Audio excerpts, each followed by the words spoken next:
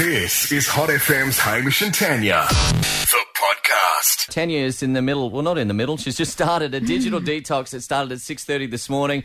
Off the social media, has deleted all the apps from the phone, and it's going to last, hopefully, until the end of the week. So we're looking for some success stories on 13, 12, 16. Got Sharon on the line. Have you done one of these? I have. I've done a few of them, actually, and you'll be right, Tanya. Yeah, but the fact that you've done a few of them makes me think they've not worked and you've you've had to go back and start again.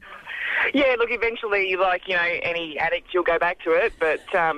if you keep persisting, you'll be okay. All right. Well, there you go. Did you get headaches or anything?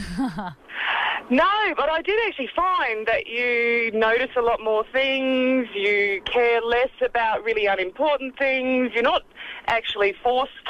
I know no one's forcing you, but you're not actually forced to read news stories that are usually horrendous when they're on media that you don't want to read, and all of a sudden you sort of can take care of your own interests. So... I actually think it's a really good thing. It is a good But thing. how There you will go. anyone know I went to the gym if I don't post it? Well, that's true. That's true. Yeah. Call anybody up if you like. Who will see the plate of food That's that so you funny. are just about to eat if you don't post it first? Sharon's All right. onto something. I should call all my family and friends and be like, hey, I went to the gym and I ate this salad today. All right, just quickly, we got Shah on the line, hopefully, still. Shah, have you done a digital detox? I did, and All right, did it go well or poorly? it's been excellent. There we go. How long did you go off for? Are you still off it? I'm still off. I deactivated on Facebook June last year, I think. Still going. Success story. There we go. All right. And you're happier? Yeah, way happier. There we go. All right. Well, thank you very much for that, Shah. So that's what you can look forward to, Tanya. Look, Jocelyn's on the line right now. Have you been through this? Yes, I have, definitely, and I would recommend it highly. Are you back on now?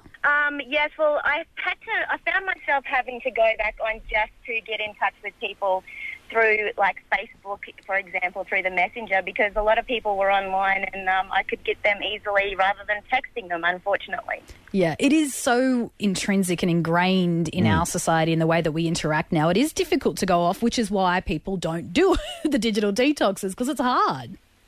Yes, it is. It's absolutely hard, but I mean, it brings you down when you're online and, people are raving about how awesome their life is. Normally it's not that great to talk about it, but it makes sometimes I found that it was making me feel like, hang on, my life isn't as great as your life and stuff like that, and I was sort of being judgmental towards myself, and I didn't like that.